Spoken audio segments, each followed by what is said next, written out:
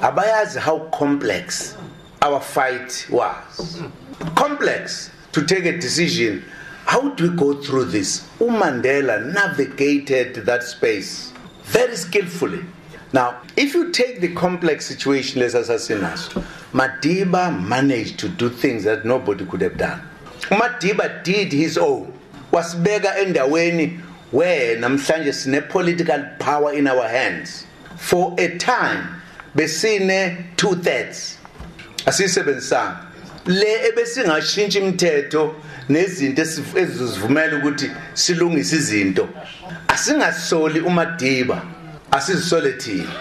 Asikwazanga ukuhlala phansi ukuthi vemnyama siya kanjani ke phambili. uMadiba wenza okwakufanele akwenze ngaleso sikhathi. Waqeda iconflict nokufa kwabantu. Kwangena idemocracy. Yithe sihlulekile ukuthi sibukisise lento ukuthi siya kanjani phambili. Lokho kwehluleka okwethu sonke. Noma ngabe sikuyiphi political party.